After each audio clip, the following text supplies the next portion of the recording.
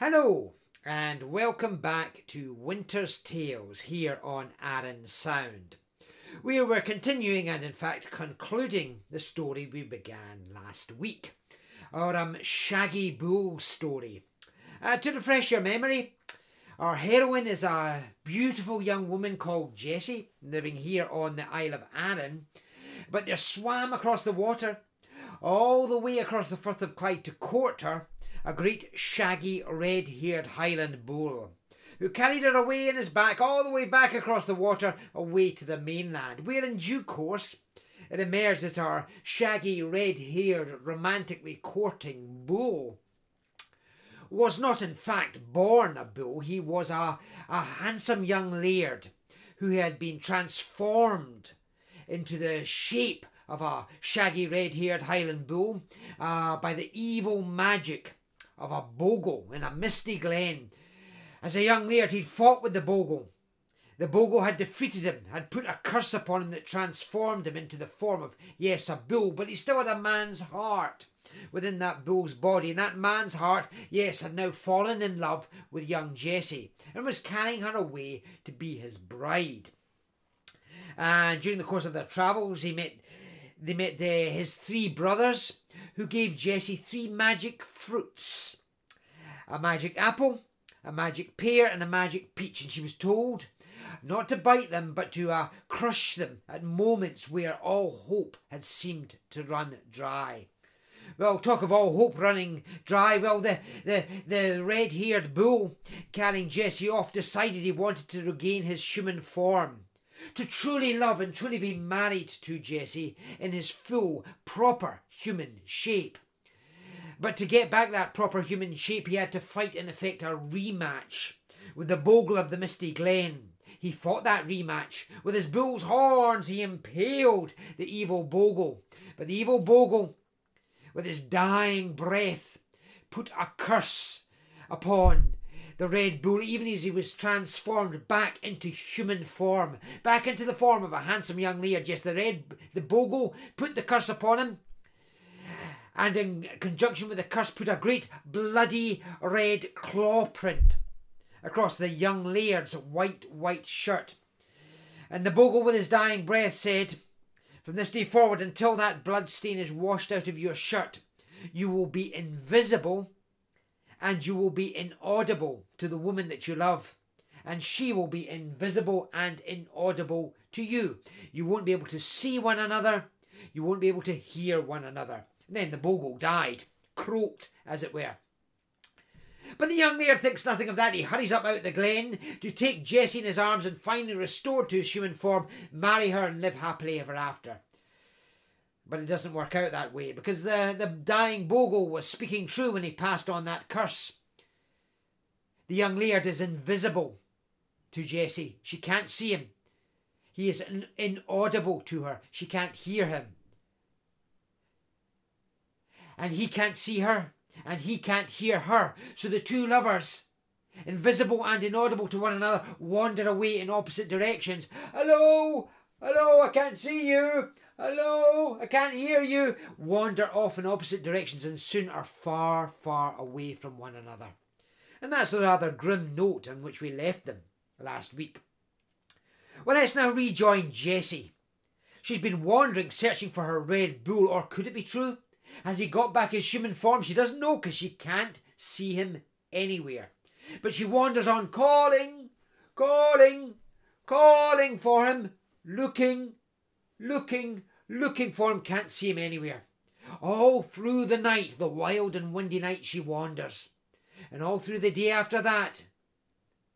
And the night that follows, and the next day and the next night, wandering, searching, looking, shouting out, crying out, seeing nothing of him, hearing nothing of him. Well, she's getting very disconsolate. Things that seem to be going so good for him. He was going to kill the bogle, get back his human form. They were going to live happily ever after. And now she can't find him at all, either as a bull or as a man. So she wanders on. She doesn't know where she is. She's in a wild moorland many, many miles away, and a heck of a lot of water away from her native Isle of Arran. She wanders on, and then clunk! Oh, Oh, she's walked straight into something. Something hard. Oh, she almost broke her nose. But there's nothing there. There's nothing there. There's just the open road in front of her. So she carries on again. Conk! Oh, there is something there. There is something there, and she keeps walking straight into it. Something. She reaches out. She feels with her fingertips. Yes, there's something there. Something solid. Something hard. Stretches every which way she can feel out with her hands, but she can't see it. It's like glass. Yes, smooth, transparent glass blocking her way forward. And she recalls what the Red Bull had said to her before descending into the misty glen, that he in fact came from the kingdom on the far side of a great glass mountain. Maybe this is it. This is the glass mountain. Yes, it certainly feels like the lower slopes of a great mountain. But yes, a mountain made entirely of clear, transparent glass. And through that clear, transparent glass, you can see the road continuing onward down into the next valley. Maybe that's where he lives. Maybe, yes, you get transformed from a Red Bull back into a handsome young laird. He couldn't find her. He's made his way home round the other side of this glass mountain, and that's where she'll find him. If she can just get over this glass mountain. Well, simplest thing to do with a mountain is climb it. Up one side and down the other. Okay, well, right, here goes. Start climbing up the glass mountain. Climb, climb, climb. Squeak! She slides back down. The glass is so smooth that she can't really get a purchase upon it. Well, she'll try again. Climb, climb, climb. Squeak! She slides back down to the bottom. Climb, climb, climb. Squeak! Climb, climb, climb. Squeak! No way, no how. The glass mountain is so smooth and glassy that she can't get any proper grip on it the way she would on rock or turf. How to get round? Well, can she go round it? Well, she feels her way this way, along this way, along the side of the glass mountain, but it seems to go on for miles and miles. Feels her way back this away, back along the side of the glass mountain. It goes on miles and miles in that direction. Well, she can't get round it. She can't get over it. What can she do? What can she do? Well, she collapses at the side of the road, sits on a log, and frankly bursts into tears. Tears of frustration. So close, maybe the man she loves, or bull that she loves, or whatever he is, bull or man, is just the other side of this mountain, and she can't get close to him, and she breaks into tears. But then, drying her tears, she sees at the far side of the road on which she sits a wee cottage, a blacksmith's cottage. And she wanders across, and she knocks on the door, and the blacksmith comes to the door, and there he is, standing there, the light of his forge glowing at his back. He says, "Yes, yes, girl, what do you want?" And Jessie explains to him she was trying to get over this. There seems to be a glass mountain here, just along the road here, but she can't get over it. She doesn't seem able to get round it, so she doesn't know what to do. Does the blacksmith know how to get past the glass mountain? "Oh, no, you'll never get past that glass mountain. Oh, no, it's much too high. It's much too smooth and slippery. It goes on for miles and miles and miles in every direction. You'll never get round it. You'll never get past it. Oh, the folk that live on the other side of the glass mountain, sometimes they come this away. They used to get in trouble with a bogle down the road, didn't you hear? But they have their own secret tunnel that goes under the glass mountain. But none of us folk from this side of the glass mountain have ever been able to find the way into that tunnel. So no, you can't get past it. Oh, but there must be some way. There must be something I can do." "Well," says the blacksmith. Actually, of course, I'm a blacksmith, and we often turn up in stories like this. Because we blacksmiths are the only folk who have power through our forging of the element of iron, any power over the kingdom of magic, such as is manifested in that there glass mountain. Now, what I could do for you, and I've done it a time or two in the past, is I can make you a pair of magic iron shoes that you would slide on over your own shoes, and then with those magic iron shoes, why they would stick like magnets to the side of that glass mountain. You could walk with the iron shoes up over the top of the mountain and down the other side. Well, says Jessie, can you do that for me? Oh, dear me, he says, well, magic iron shoes, they come very expensive. Can you afford to pay for them, I wonder? Pay for them? Oh dear, says Jessie. Well, I left my father's home on the Isle of Arran very abruptly riding in the back of a swimming red shaggy-haired bull. I didn't bring a lot of money with me. I've got a wee bit here, but just a few coppers. Oh no, that's not enough. That's not enough. Oh, I can't make your iron shoes for them few coppers there. But what you could do is you could come in here into my blacksmith's cottage and you could work for me. Work for me for the next year. 52 weeks, 365 days you can work for me. And you can work hard. You can make my breakfast in the morning, my lunch at midday, and my supper in the evening. You could sweep out my forge. You could sweep all the ashes and soot off the floor. You can clean my anvil. You can stoke up the fire. You could do basically all the dirty work for me. If you did that for 1 year, well, in return for your services, because I wouldn't be paying you, mind, I can't afford to pay you, but in return for those services, I would forge you a pair of magic iron shoes that would help you over the Glass Mountain. Well, says Jessie, who's a wee bit ahead of her time in the land of once upon a time. She says, well, that's a bit sexist. Just because I'm a woman making me want to work for you like that? No way. I don't want to be you're skivvy. Work for no pay at all? Where does the minimum wage come into that? Oh, no. Well, you said there's a tunnel that goes under the Glass Mountain. Well, you say that no one this side of the mountain knows where it is, but I will find it. I'm not going to work for you sweeping the floors and making your breakfast and your lunch and your supper and what have you. No, I'll goodbye. Thank you for your advice, but I'll go and I'll find the pathway through into the tunnel that goes under the Glass Mountain myself. Thank you. Goodbye.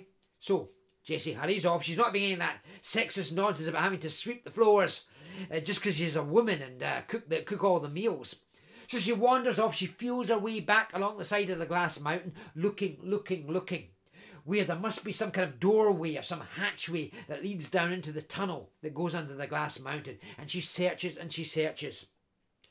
Long days she searches. Long weeks she searches. Long months. The months go by. She can't find the entrance to the secret tunnel anywhere. And nobody ever has. It's only the folk on the other side who've ever known where the entrance and exit to that tunnel is. So reluctantly she has to give up and she wanders back to the cottage of the blacksmith and she says, okay, blacksmith, you strike a hard deal. Well, there's no choice. I have to get over that Glass Mountain. The man I love or bull that I love or whatever the heck he is, he's on the other side of that Glass Mountain. I must get to him. So, okay, that's the deal. A year, 365 days, 52 weeks. All right, I will work for you. I will sweep your floor and I'll sweep up all the ashes and the soot and I'll stoke up the flames and I'll make your breakfast and your lunch and your supper and your what have you. I'll do all that for you on condition that at the end of that year, yes, you provide me with the magic iron shoes. Well, it takes about a year, says the blacksmith, to make magic iron shoes. Well, I'll get started on my work and you get started on your work. So it goes. A year, folks, of hard work for poor Jessie. Sweeping and cleaning and, washing his clothes and stoking the fire and making breakfast and lunch and supper and washing all the dishes and all this terrible sexist drudgery that she's subjected to. But she does it. And at the end of the year, the blacksmith turns to her and says, Aye, well, you've worked fine enough for me. All right, well, I've kept my part of the pact here too. You see here, I'm just hammering out the final wee touches. Clank, clank, clank. Here, my anvil, to your magic iron shoes. All right, take the magic iron shoes. You can slip them on over your ordinary shoes. Walk out to that Glass Mountain. Put the sole of one in the side of the mountain. Clunk, you'll find it sticks like a magnet to metal. Well, there we go. Jessie, thank you. She takes the iron shoes. She slides them on over her own shoes and clunk, clunk, clunk, makes her way out to, there it is, almost walked into it again, the side of the Great Glass Mountain. All right, well, raise one foot, the sole of the iron shoe, raise it up towards the side of the Glass Mountain, clunk, and it sticks. It sticks like a suction cup, or yes, like a magnet to metal. Now she'll have to raise her left foot off the ground, clunk. It sticks to the side of the mountain. peels off the right sole and clunk. Another step, peels off the left sole and clunk. And in this fashion she makes her way clunk, clunk, clunk, clunk up the side of the mountain. She looks very peculiar. She's essentially horizontal, but those iron shoes, they stick reliably to every little curve and crevice of the glass mountain. Clunk, clunk, clunk, clunk, clunk, all the way to the top of the mountain. Up on the summit, draw a breath. It feels rather peculiar. It feels like you're standing, floating there in thin air, with the mountain so transparent. But there, looking down from the top of the mountain, what can she see? The road goes down into the valley. Down in the valley she sees spires, rooftops, a whole kingdom laid out there. It must be the kingdom where the Red Bull in his human form was the grand laird of the land. Okay, deep breath in now. Start making, this will be even more hair-raising, making our way down the other side of the glass mountain. But the iron shoes are quite reliable. Clunk, clunk, clunk, clunk, clunk, clunk, carry her all the way down to the far side. The far side, she can take off those heavy iron shoes, hide them away again, behind a rock in case she needs them again, and wanders her way down into this magical little township. The township of the red-haired laird. Laird Roy, he's called. Roy from the Gaelic for red. So she wanders into the land of Laird Roy. And it's a very celebratory day. All the folk are out in the streets, clapping and cheering, celebrating a visit, the passing by of their young, handsome Laird Roy.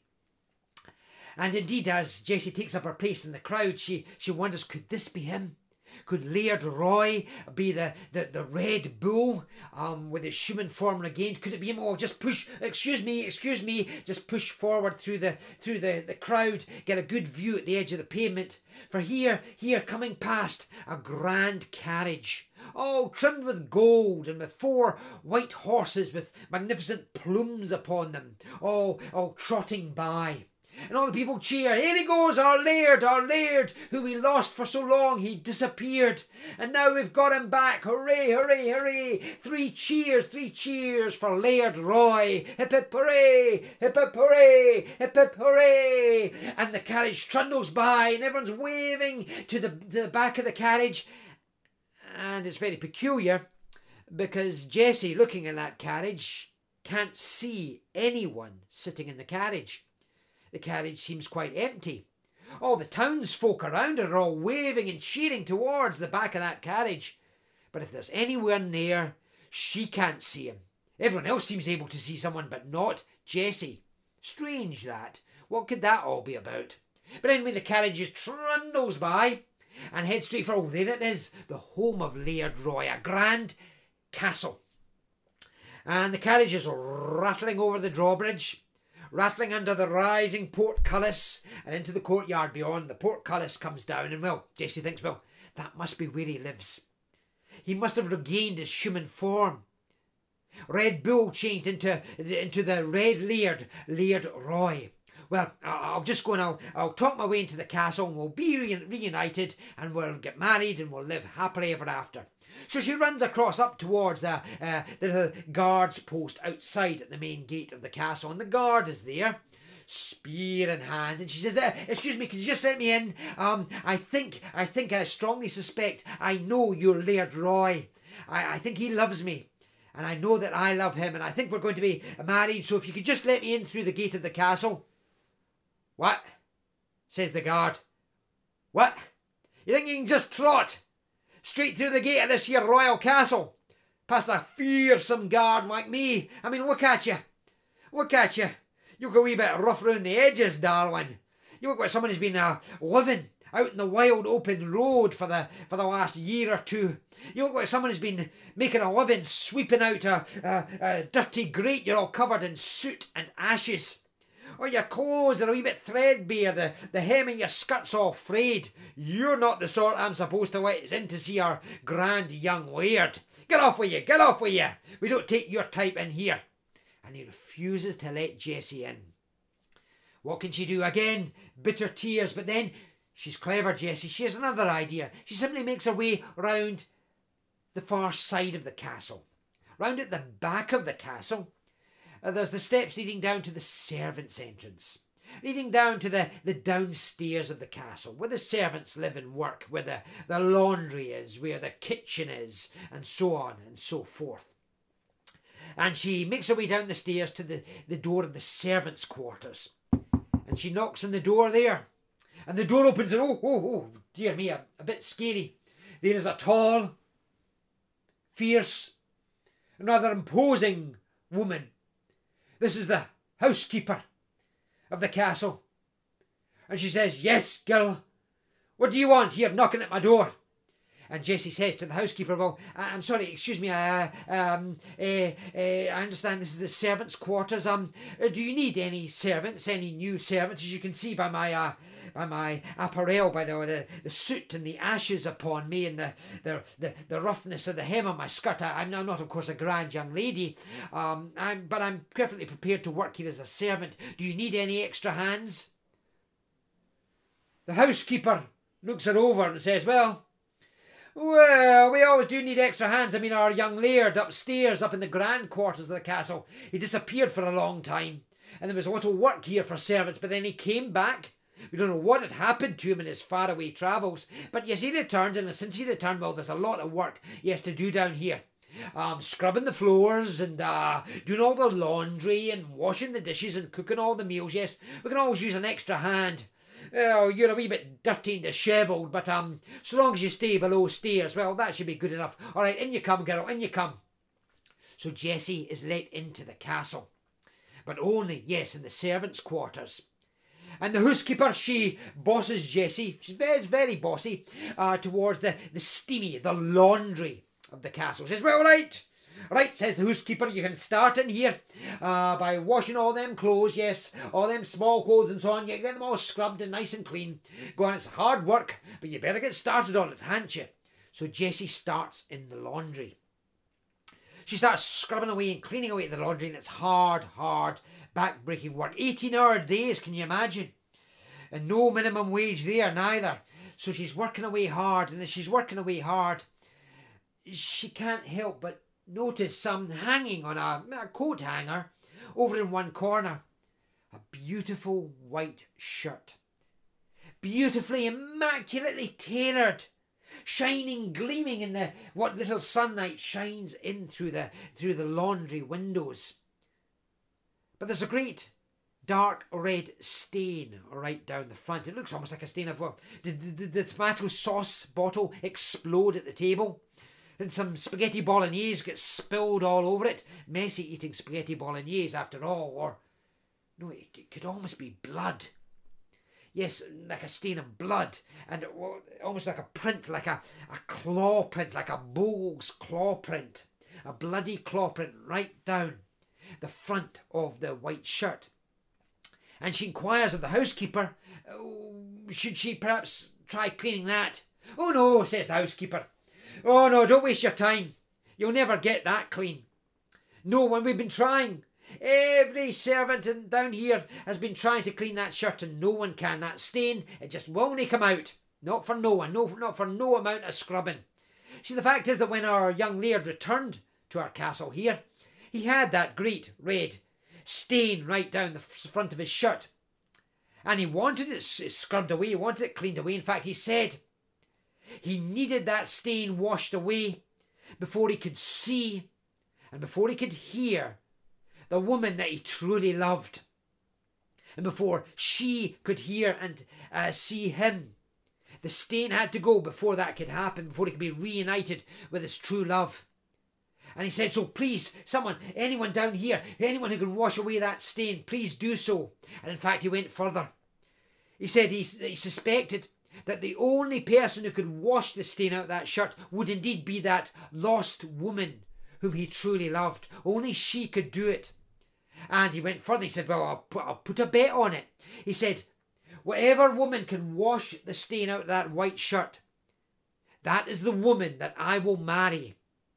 whoever she is, but I know who she'll be, because it could only be the woman who I truly love and who I lost. Oh, he said he lost her up at the top of some misty glen, something to do with a bogle and so forth. But we've all tried, of course, because, he's quite a catch, is our young laird. But no young woman here could wash out that stain. Well, let me have a try. No, please, says Jessie, let me have a try. She takes it down from the hanger. She scrapes some more snowflakes, some soap flakes into the basin, lots of hot steaming water, and she puts the white shirt in the hot, bubbly, sudsy water. And she scrubs and she scrubs and she scrubs. And she scrubs and she scrubs and she scrubs. And in no time at all, well, let's say 2 minutes, 3 minutes, no more than 4 minutes, she has washed away that stain entirely. The stain is gone. A bright white shirt looking as if brand new. There, look, says Jessie. This is all coming together in my head. I'm making out sense of this very much so now. Yes, I washed the stain out of that shirt. I must be the woman that the laird loves. I think I've already met him, even if he was in a slightly different form from the form of a young laird. Well, I must take this up, and true to his promise, he'll see me, he'll love me, he'll marry me, and we'll have our happy ending. Excuse me, can you show me, housekeeper? Can you show me which of the staircases is the one that goes up to the young laird's quarters up above? Wait a minute, says the housekeeper. You just wait a minute. There's a wee bit of etiquette here. Castle etiquette. You can't go wandering up to our young laird's quarters up above. I mean, look at you. Look at you, girl. You look like a skivvy, like a slat, and what you're all covered in, what that's like ash and soot out of a blacksmith's forge. You look like you've been living wild on the road for a year and more. The hem in your skirt is all frayed away. Your nails are all broken and cracked with hard work.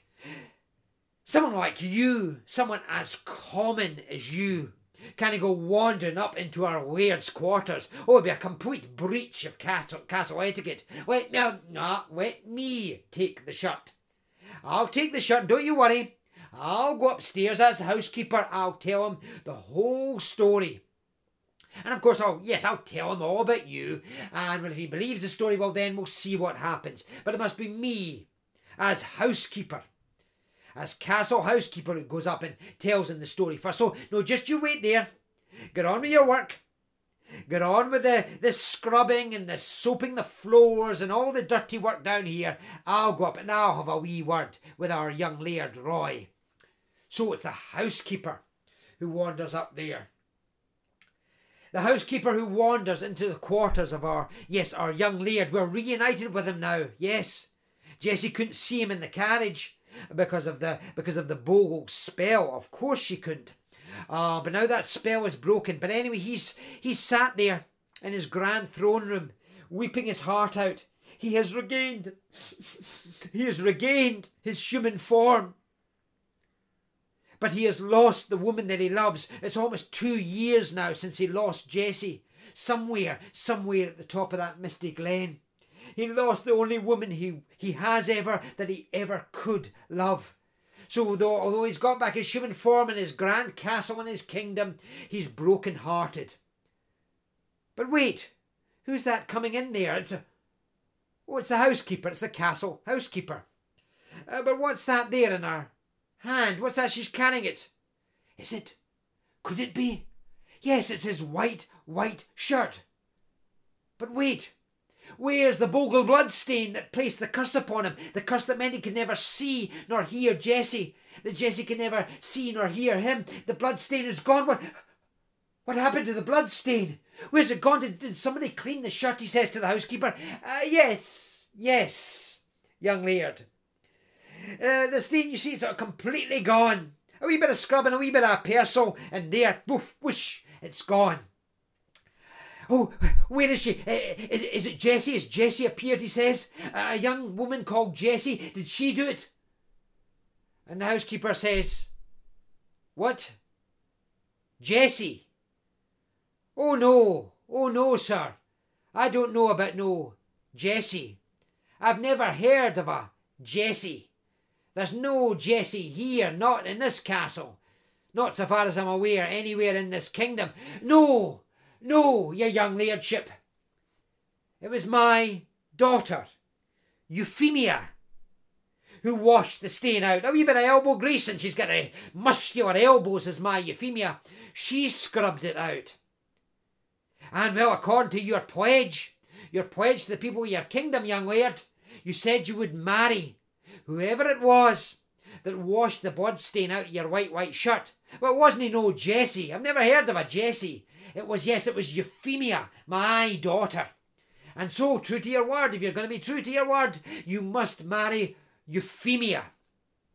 Oh, don't look like that, young laird. Don't look like that. Well, my Euphemia, I know she's no oil painting, made of a horror comic really, but no oil painting, and I know she's got a slightly fiery and ugly temperament likewise, and that comes from her favourite hobby. Her doing in the cellar, she likes to kill rats, sometimes with her bare hands, and sometimes with her bare teeth. Although the problem is, with all the gaps between her teeth, sometimes the tails hang out even as she eats them. And that's given her a rather fiery, fearsome and ugly temperament. And I know Euphemia has a wee bit of a problem with body odour. But don't you worry about that, young laird. After about 5 years of living with it, you'll stop thinking of it as body odour, and you'll think of it more as a delicate fragrance. But it doesn't matter. It doesn't matter about her temperament. But her habit of killing all the rats, and her ugly mug of a face, and her body odour, it doesn't matter. You gave your word. Whoever washed out the stain, you had to marry. And I'm telling you, you do trust your housekeeper, don't you, young laird? It was my Euphemia. And so you must marry her, don't you think? Oh, says the young laird. Oh, yes, I did give my word, didn't I? To all the people in my kingdom, that whoever, yes, the stain, etc., washed it out, etc. Yes, I did give my word. Euphemia. Well, I know Euphemia. I've sometimes caught her round the back, yes, with a few rat tails hanging out between the gaps between her large and yellow teeth. But, yes, she's not really my type. Really, Jessie was much more my type. But you see, Jessie's no one, you don't know who she is, you've never seen her, you've never heard of her. Well, I did give my word. Well, yes, I must keep. What kind of a laird am I if I don't keep my word to my people? Yes, all right. Well, I'll marry Euphemia. Well, we must get it over with. Shall we say in 3 days' time? Set up the wedding and I'll marry her in the church in 3 days' time, yes. Euphemia, well, I'm sure I'll get used to her. I hope I'll get used to her. So that's that. So the housekeeper, she returns back downstairs, and Jessie's waiting. She runs to her. Yes, what did the laird say? Did he remember me? Did he remember his beautiful Jessie? Did you tell him I washed out the stain? When are we going to be married? When's our happy ever after ending coming? What? Says the housekeeper. Of course not. Oh, I told him the whole story, of course. But our young laird, he's a young nobleman. He's got a certain social propriety to attend to. He said when he heard that it was a ugly looking, soot smeared, ash stained, ragged skirted skivvy from below stairs who'd washed out the stain. No, he said, I couldn't possibly marry someone like that. He said, no, I'll marry the woman that I truly love. And that was, well, it just happens to be my daughter, Euphemia. He confessed that all these years he'd nourished a great passion for Euphemia. And, of course, now faced with the choice between marrying a skivvy, a slattern, a below-stairs servant like you, and marrying the elegant daughter of a housekeeper like me, he decided he wanted to marry Euphemia. So he's marrying Euphemia in the church in 3 days' time, and there's nothing you can do about it. So go on, get on with your chores. Get on with the scrubbing and the laundry, and wash the dishes over there, and do this and do that, and so on, and put up with your lot in life, because you're not going nowhere beyond the servants' quarters here. Well, poor Jessie, she takes the housekeeper at her word.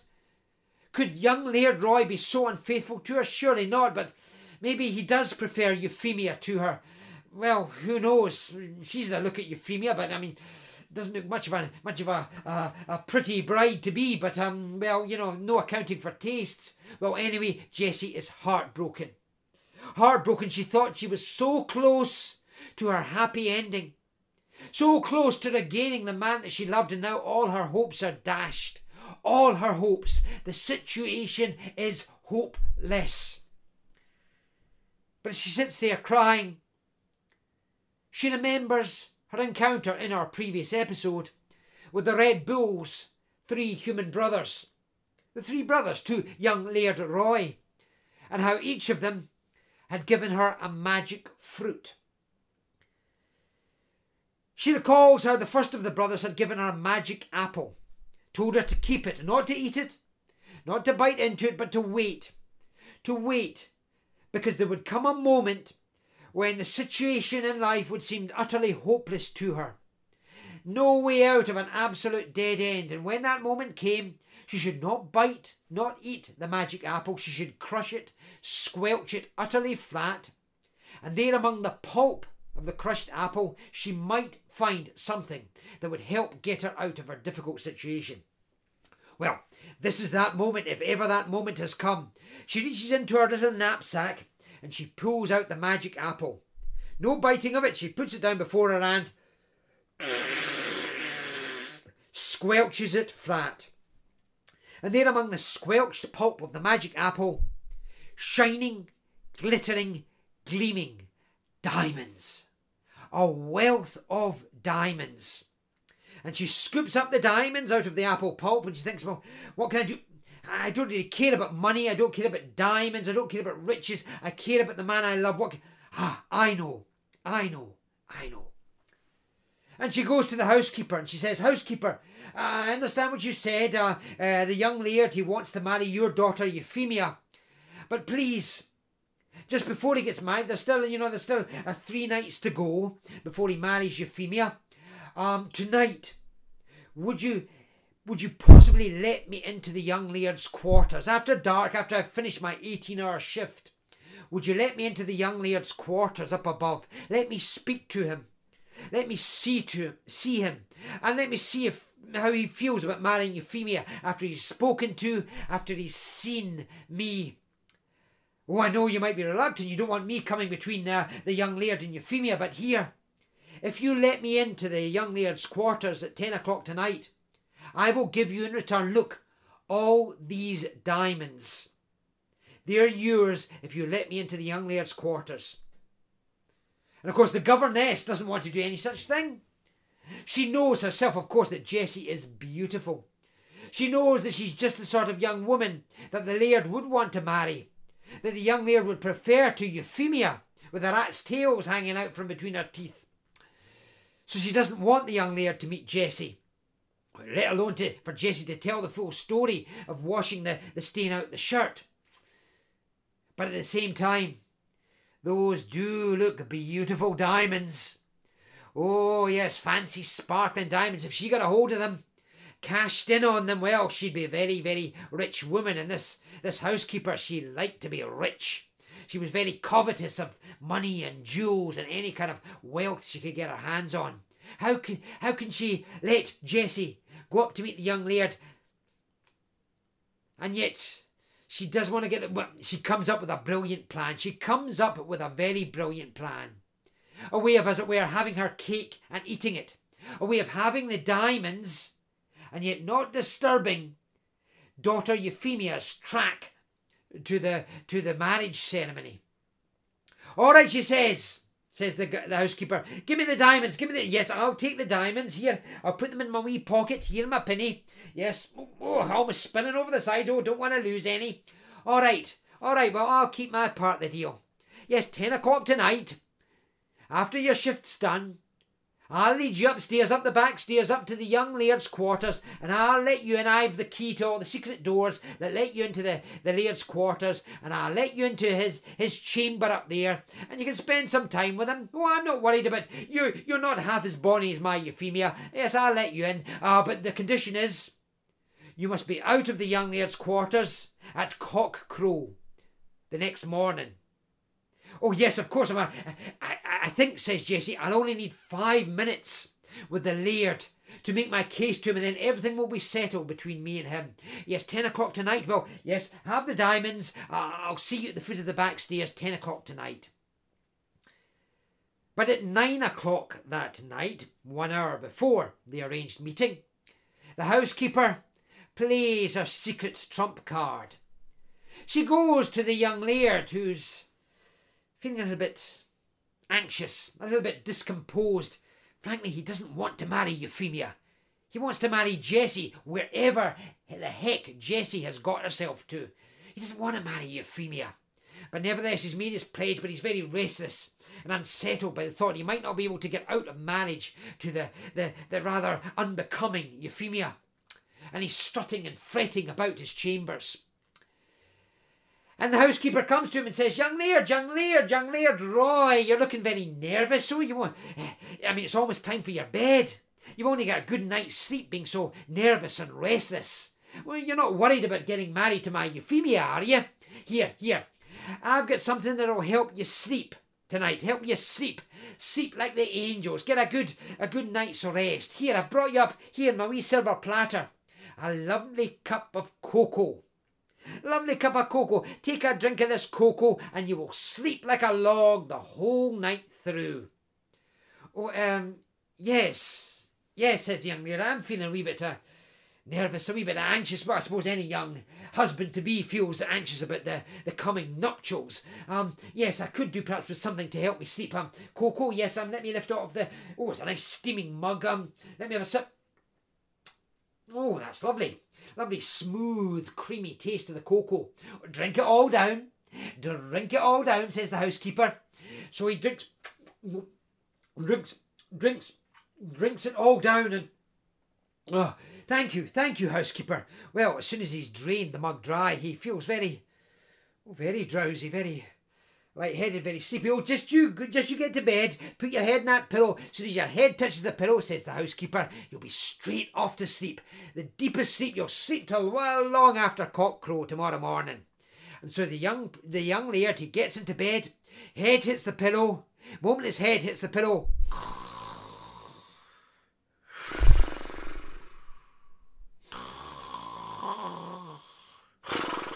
fast asleep. Ha ha ha, says the housekeeper there at the bedside. That wee drop of something, that wee extra ingredient, dripped into the cocoa, it's done his work. He'll sleep nice and sound.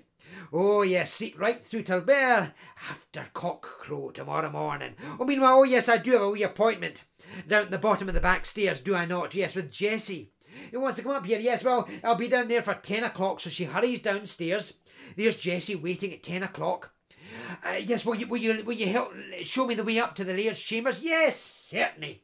Be happy to. I've nothing to worry about. I know his heart's really stuck firm on Euphemia. Yes, up the stairs you come, up the back stairs. Here, secret door into the prince's quarters, but I've got the secret key. Clunk, click, unlocks the secret door through into the prince's quarters, leads her all the way up to the young laird's bedchamber.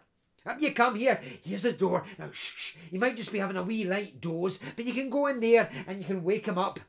Aye, wake him up if you can. And you go. But remember, keep your part of the deal.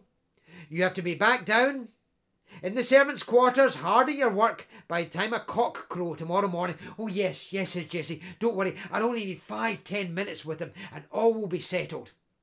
All right, housekeeper, you can leave us here. And Jessie opens the door and steps through into the young laird's bedchamber. Oh, the lights are out, but there's a bright moon shining through the window. And there in the glow of the moon, she can see a figure lying in the grand four-poster bed. And she creeps across the elegant rugs, the bearskin rugs out there on the floor. Creeps to the bedside, and there, oh, the brightest shaft of moonlight yet, shining in clear and bright upon the sleeper in the bed. And, well, it's a young man that, strictly speaking, she has never seen before, thanks to the Bogle's curse. But there's something about him, as she sees him now, certainly, very familiar. That lovely red hair, that tousled, rather wild red hair. The way a great fringe of red hair hangs across his brow, almost across his eyes indeed. Even the way he snores in his sleep. Yes, it's him. It's him. It's the shaggy-haired Highland bull who swam all the way to the Isle of Arran to win her and carry her away here to the mainland, who fell in love with her, who she fell in love with even in his wild red-haired shaggy bull form. It's him, but transformed into the form of the most handsome young man she's ever seen. And of course, yes, he's fat, he's asleep, but she can wake him up. She creeps to the bedside, she gives him a little nudge. That doesn't wake him up. She gives him a little prod. That doesn't quite wake him up, but she knows what will wake him up. She settles down at the side of his bed and she sings to him. Sings to him of all she's been through to get there. She sings, "All this long while I searched for you. The mountain of glass I climbed for you. The bloodied shirt I washed for you. Now open your eyes and see me." And the young laird's answer is,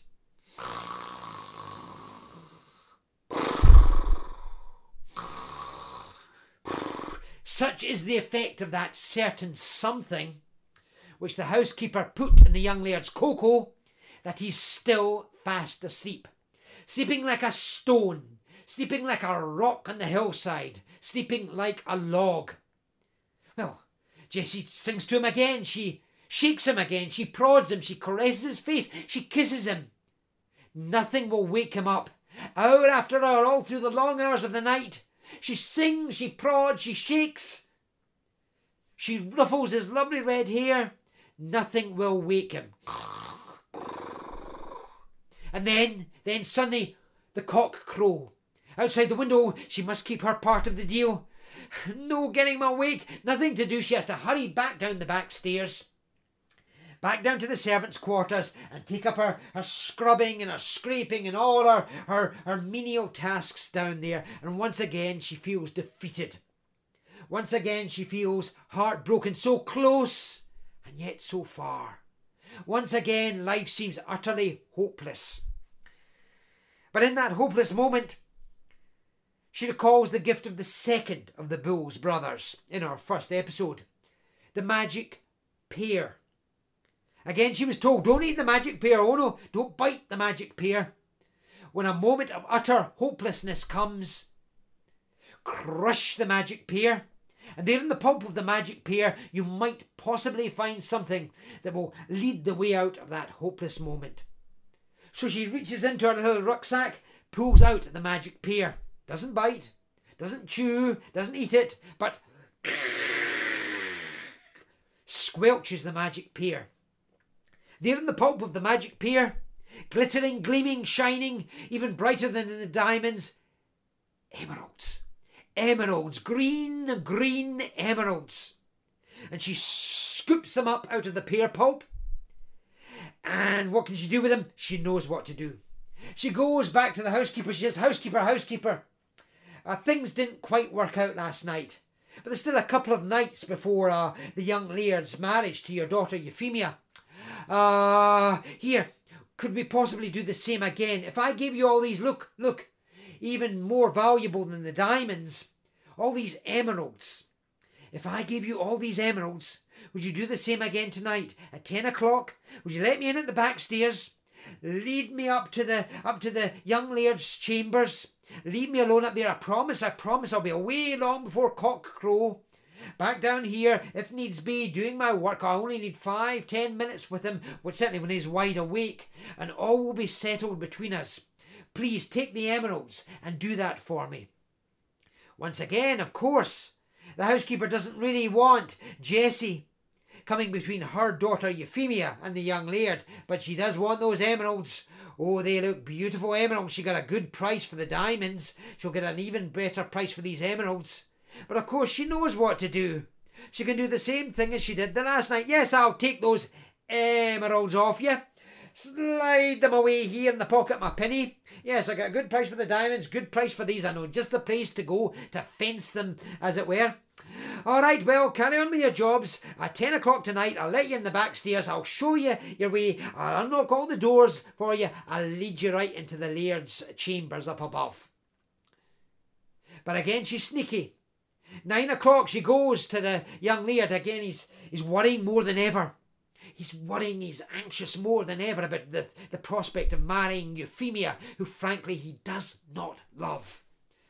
He's more nervous, fretful, pale and shivery and shaky. And the housekeeper goes up to him and says, "Young laird, you're looking even more nervous and discomposed than you did yesterday evening. What, didn't that cocoa that I gave you last night do you some good?" "Oh, yes, says the young laird. "The cocoa was fine. Well, I slept like a log.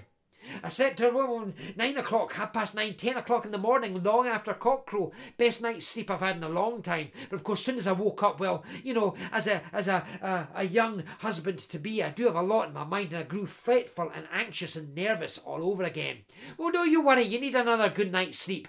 Here, I brought you another of my extra special mugs of cocoa, with my extra special magic ingredient in it. Oh, well, it worked for me last night. Yes, I could do with some sleep because I'm so fretful. Yes, I'll take the cocoa, thanks. It was even smoother and creamier than it was last night. What, drain the mug? Yes, of course I'll drain the mug. Drain it to the last drop. Yummy. Oh, I'm feeling sleepy already. Excuse me, housekeeper, I think I'll go to bed. I'm sure the moment my head hits the pillow, I'll be fast off asleep." "Yes," says the housekeeper, "I'm sure you will." So the housekeeper makes her way away. The young laird gets into his night clothes, lies down in the bed, puts his head in the pillow. Instant the head hits the pillow,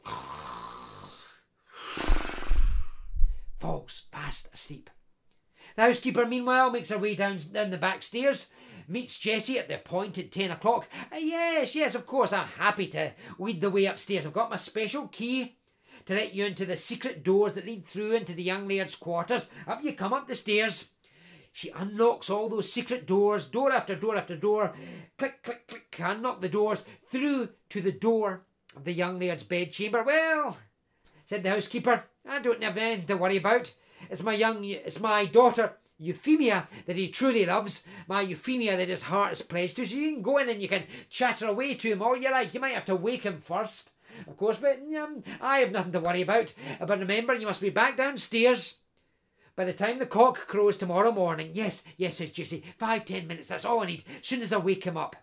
So, housekeeper goes downstairs. Jessie creeps into the bedroom, tiptoes away across all those bearskin rugs there on the fine floor. Again, it's dark in there, but the moon is shining through the window. A brighter, fuller moon than the night before. Brighter shaft of moonlight. Oh, the young laird with his wire, tousled, ragged red hair. He looks more handsome than ever. That little red fringe hanging across his eyes as it did in his days as a shaggy red Highland bull. And once again, Jessie goes to the bedside, tries to gently nudge him awake. Prod him awake, even tickle him awake. No, tousle his red hair. No. Once again, well, she sits at the bedside and she sings to him. She sings a wee bit louder than she did the night before, just to make sure she wakes him up this time. And she sings the same song. "All this long while I searched for you. The mountain of glass I climbed for you. The bloodied shirt I washed for you. Now open your eyes and this time it will happen. Now open your eyes and," she's sure of it, "now open your eyes and see me." And the young laird replies,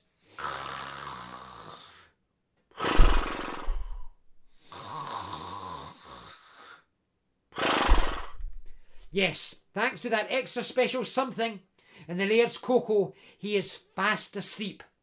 In an even deeper sleep than the night before, sleeping like a great boulder upon the hillside. Sleeping like a great giant redwood log in the forest. Fast asleep. And again she tries to nudge him, prod him, tickle him, touzle his hair, sings, hour after hour, 11 o'clock, 12 o'clock, 1 o'clock, 2 o'clock, 3 o'clock, sings, prods, touzles, tickles. Nothing will wake him up. And then suddenly, before she knows it, cock crow, down in the courtyard. She has to go. She has to keep her part of the deal once again, utterly defeated. Won't you wake up? Please, my handsome young laird. Won't you wake up? No, he will not wake up. No choice. She has to leave him. Down the back stairs, back down to the servants' quarters. Go back to the scrubbing and the scraping and the washing the dishes and the frying up the fried eggs for breakfast and so on and so forth. Back to despair. Back to hopelessness. Back to no way out, because now it's one day, folks, before the young laird is to marry the housekeeper's daughter Euphemia. Jessie is fast running out of time. A hopeless situation indeed. Or maybe not quite so hopeless. There's still one last straw, as it were, to cling to. There's one last piece of magical fruit from the red shaggy-haired bull's brothers, as encountered in last week's episode, left in her little knapsack. A magic peach. She pulls out the magic peach. She was told by the third brother not to eat it, not to bite into it, but to crush it when there was a moment of absolute hopelessness. And there in the pulp of the crushed peach she might find what she needed to lead a way out of that hopeless dead end. So she takes out the magic peach, doesn't bite it, doesn't chew it, doesn't crunch it, doesn't eat it, but squelches it flat. And there in the pulp of the crushed peach, more beautiful than the diamonds the first night, more beautiful than the emeralds the following day, glittering, gleaming there, bright red rubies. A wealth of beautiful rubies. And she scoops up the great handful of rubies, and she thinks, well, last chance, he's going to marry tomorrow. She goes back to the housekeeper. And she says, housekeeper, we'd a wee bit of a problem. The last 2 nights I couldn't wake up the young laird, but here, look at all these rubies. Bright red rubies, more valuable than the diamonds and the emeralds put together.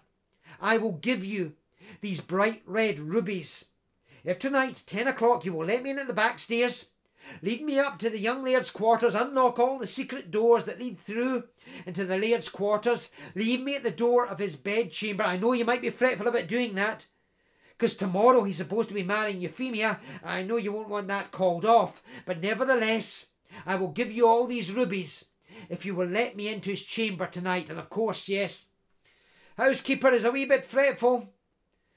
Tomorrow is the wedding that will make not only Euphemia the young laird's wife, it will make her, just as importantly, it will make her the young laird's mother-in-law. With all the wealth and power and influence that will bring in the kingdom. Oh, that's what she really wants, to be the laird's mother-in-law. She doesn't want to sacrifice that, letting Jessie get too close to the young laird the very night before the wedding. Even so, those are brilliant red rubies. Oh, they'll fetch a fair price, an even grander price than the diamonds and the emeralds, and we know how this housekeeper likes to get her hands on as much money and wealth as she possibly can. Yes, and after all, what she did the last 2 nights, it worked. It worked perfectly. Yes, she had no hope, this chit of a girl, no hope of waking the young laird. And she will have to keep her part of the deal, have to be out there by cock crow. But she'll have to be out there long before the laird wakes up for his wedding day with Euphemia. Yes, the housekeeper knows exactly what to do. Yes, I will take those red rubies off you. Hand them over. Oh, watch you don't spill over the side of my hand. So many of them. Put them right here. in the pocket of my penny. Oh, hard squeeze. Oh, one's dropped on the floor there. Don't want to lose a single red ruby. All right. 10 o'clock. 10 o'clock tonight. I'll meet you at the bottom of the back stairs. I'll lead you all the way up, and I'll let you in one last time. It must be the last time. Tomorrow night will be his wedding night. His wedding night with my beautiful daughter Euphemia. You won't be able to intrude on that, I'll tell you that much. But the one last chance, I'll lead you up to this bedchamber. See you at 10 o'clock. Foot to the back stairs. Meanwhile, get on with all your dirty jobs down here in the servants' quarters. So Jessie gets on. Maybe surely tonight will break her run of bad luck. She gets on with all her work down there in the scullery. And the housekeeper, she goes, just check in the medicine cupboard. She's got, yes, just enough, just one last dose of that extra special something she's been putting in the young laird's cocoa, so he sleeps like a log. Oh yes, she's got enough. Well, she'll give him a double dose tonight, just to be doubly sure that he doesn't see nor hear anything of Jessie tonight. Ha ha ha, evil old woman. Anyway, so well, the pattern seems set. It looks like we're set, folks, for a deeply unhappy and tragic ending. With Jessie's love unfulfilled, the young laird's unfulfilled, and him stuck with Euphemia to boot. One day till the wedding. But we've a wee twist in store for you. For of course, yes, it's the night before the wedding. Oh, what does the young laird do like any young bridegroom to be? What does he do the night before the wedding? He has his stag night. He goes out with his pals, his buddies, his friends, out to the grandest of the taverns in the town, to sink a few beers to celebrate his so-called last night of freedom. But the fact is, the young laird isn't in a very celebratory mood. He drains tankard after tankard of the local ale in a very disconsolate mood. He's looking very down in the mouth, and his best pal goes over to him and says, "Well, it's your stag night. It's a night for celebrating. Why are you looking so down in the mouth?" Well, I know that Euphemia, she's not much of an oil paint. She's not much of a catch. That smell, oh, it's a wee bit off-putting. But you know, what's the problem? I mean, put up with it. I mean, young noblemen, you're not supposed to marry for love anyway. You're supposed to marry for, power and influence and so on. And anyway, young noblemen like yourself, you're allowed to have mistresses. It's a traditional custom. You can have your wife at home, raising the children, doing all the domestic stuff. And like any handsome young eligible nobleman, you can have your mistresses. You can have mistresses all over the place and carry on with them and have all your real fun with them. I mean, I know you've at least got one girl in reserve. I know, for I heard her the last couple of nights singing to you, you dirty thing. Two nights before your wedding, you've been having some other woman come. Wasn't it Euphemia? I know what Euphemia's voice sounds like. The croaking of a bullfrog would be more melodious and musical than the singing voice of Euphemia. But I've heard another woman in your bedchamber these last 2 nights singing to you in a beautiful, beautiful voice. And if whoever she is, she's as beautiful as the sound of her voice, well, she'll do just fine for you after your wedding as your wee bit on the side, as it were. Your mistress to keep in reserve. What? Says the young laird, over the rim of his tankard. Well, excuse me, I don't know what the heck you're talking about. Someone, please explain to me what you're on about. Oh, come on, says his pal. Come on. I mean, in the run-up to your wedding, you invited me to come here and stay with you. I'm your best man, after all. Your best man tomorrow to come and stay with you here in the castle. Be with you here in your stag night. And well, you gave me that grand room up in the tower of the castle. Well, the last couple of nights, I've been lying there in my grand room in the castle, just up above your room. And well, I like to sleep with the windows open. I'm a fresh air fiend. I've been sleeping there the last couple of nights with my windows wide open. Except I haven't slept because both nights I woke up because I could hear a beautiful voice in the night. A beautiful voice singing a beautiful song, echoing through the night air. Some song about some beautiful woman searching for the man that she loved, climbing some kind of a mountain for him. It sounded as if it was that glass mountain back down the road there.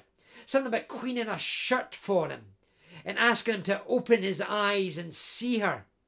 It was such a beautiful song. I went to the window and I had a wee peek out through the open window. And I looked down, and down below I could see your window, your open window. And I could hear that beautiful voice, "You dirty dog, nudge, nudge, nudge, oh, you rogue that you are." I could hear that beautiful voice both nights was coming from your bedchamber. Got a wee bit in the side already, have you? A wee mistress in reserve? Well, you don't have to worry about Euphemia. Marrying Euphemia when you've got a woman like that, hiding in the background. Aye, don't you? Well, you'll do okay. Keep Euphemia, yes, she can do all the domestic stuff, and you can carry on with your mistress in the meantime. Beautiful voice she's got. Is she really as beautiful as she sounds? Wait, says the laird. I say again, I don't know what the heck you're on about. A woman singing to me? You thought you heard a woman singing in my bedchamber, singing to me 2 nights running? I didn't hear a woman singing to me. I mean, I was fast asleep, of course. But I mean, if a woman had been singing at my bedside, I'm sure I'd have wakened up.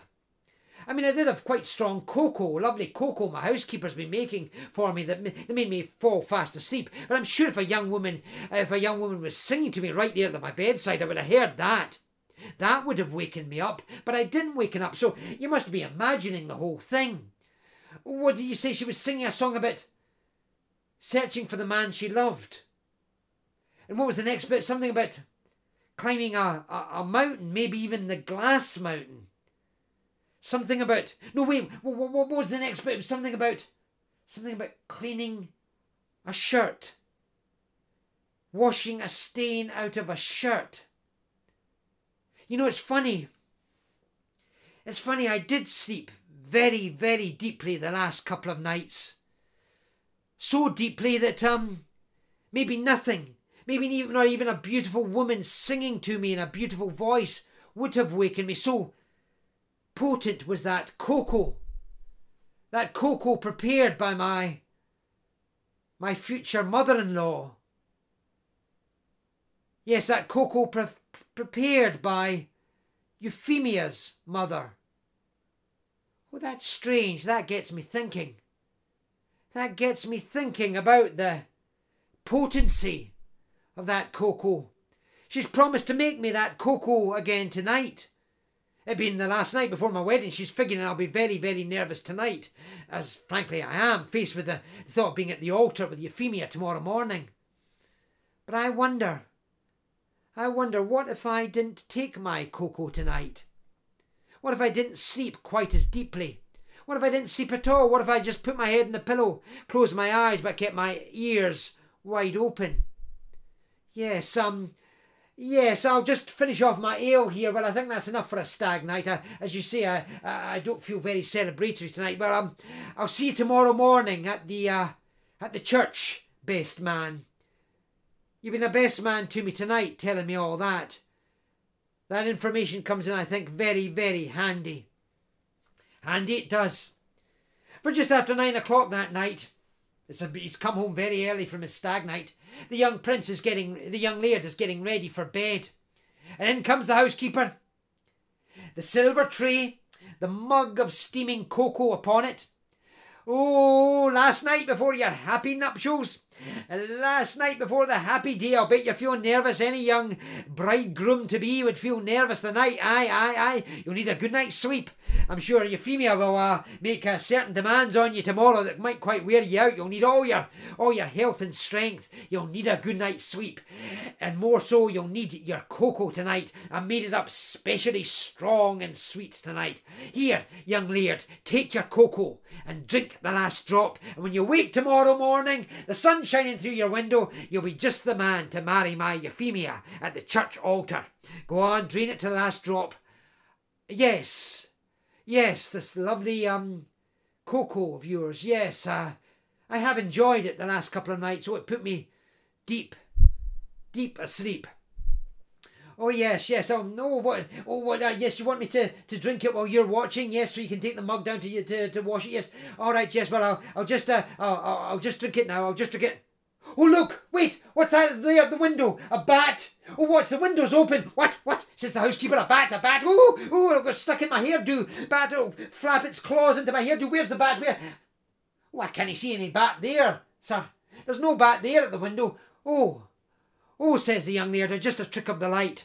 But while the housekeeper's back was turned, looking for the aforementioned non-existent bat, our canny young laird poured that steaming mug of cocoa with its extra special something in it, poured it not down his throat, but poured it into a flower pot by the side of his bed. Poured it into the earth of the flower pot. Well, the flowers in the pot, they go, they dwindle away to nothing. They shrivel away to nothing. But the housekeeper fortunately doesn't notice that. As he hands her back, as she turns round from the window where she thought the bat was, he hands her the empty mug. Oh, that was lovely, he said. Oh, I see, I drank it to the last drop. There, take it downstairs. Wash the mug. And you get yourself some sleep as well, because tomorrow, of course, tomorrow's the day we have the big ceremony in the church. You become my mother-in-law. See you tomorrow at the church. Good night, good night, good night.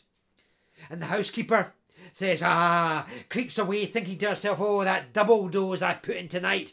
Oh, he'll sleep nice and tight till the time of the wedding ceremony tomorrow morning. Tomorrow morning when Euphemia becomes his wife and I become his mother-in-law. Ha ha ha! So she makes her way downstairs. But of course, yes, the young laird hasn't touched a drop. It's all gone in the flower pot. But he climbs into bed, puts his head in the pillow, does not fall asleep. He's wide awake, but he closes his eyes, just to pretend to be asleep.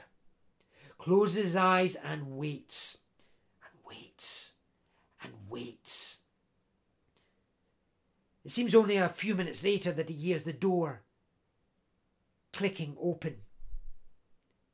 He hears a soft tread on the floor of his bedchamber, a soft tread across the bearskin rugs. Still he keeps his eyes closed.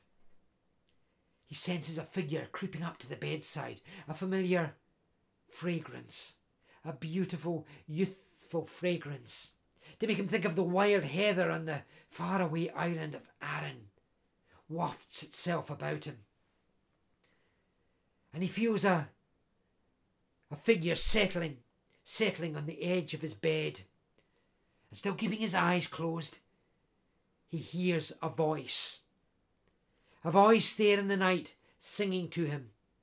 A voice he remembers so well, even though the last time he heard that beautiful, beautiful voice, it was filtered through the great flappy, floppy ear of a shaggy, red-haired Highland bull, which he was at the time.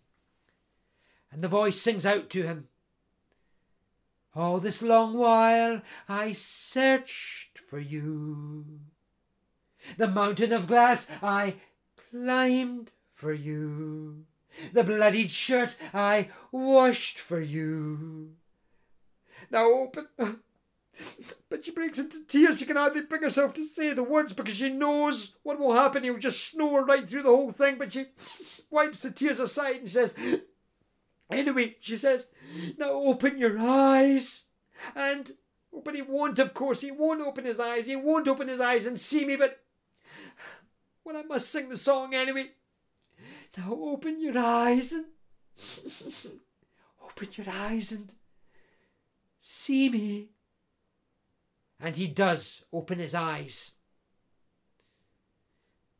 And he raises his head from the pillow and he sees her there in the gleaming moonlight. He lights a lamp, and there in the warm glow from the lamp, he sees her at last after all this long, long while. The woman he truly loves. The woman he swam across to the island of Arran to find, because he knew that's where all the really beautiful women are. The beautiful young woman he carried from Arran back to the mainland in the form of, yes, a red, shaggy-haired Highland bull. The woman he wanted to marry, the woman he lost. lost at the top of the misty glen after fighting the horrible bogle down in the glen to win back his true human form so he could truly marry her in his true human form. The woman he went through all that for, there she is before him. His beautiful, beautiful Jessie. Yes, he looks upon her. He caresses her face, her beautiful face, and he says, yes, Jessie, I see you. I hear you. And oh, my Jessie, I love you, and only you. And Jessie looks at him and she says, oh, my laird, who I first fell in love with as a shaggy red-haired Highland bull, who I love all the more now you're rather tousle, red-haired, handsome young laird. I see you. I hear you. And I love you. And he says, well then, there's only one more thing to say. Will you marry me, Jessie? And Jessie says, yes, my love.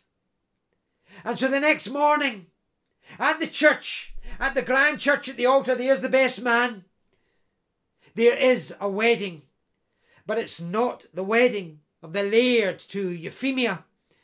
Just as well, he saw her that morning on his way to the church. He saw her out the back, hunting those rats, catching them with her bare teeth, the waggling tails hanging out between the gaps between her yellow teeth. Oh, lucky escape. It's Jessie that he marries there at the altar rail. Jessie that he marries, and Jessie with whom, after all this long, long while, he lives happily ever after. The housekeeper, glowering helplessly in the background. Oh, don't worry too much about Euphemia. Well, she didn't net the young laird, but she made her way down south, and in due course she married into the English royal family. This was many, many generations ago, but you can still see a wee bit of a trace of Euphemia's physiognomy in the subsequent descendants. But as for Jessie and our young laird, they married and they lived happily ever after. And with that happy ever after ending, folks, I hope you'll come back for more.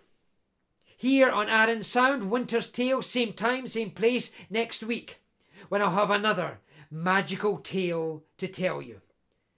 Thank you for listening to this one.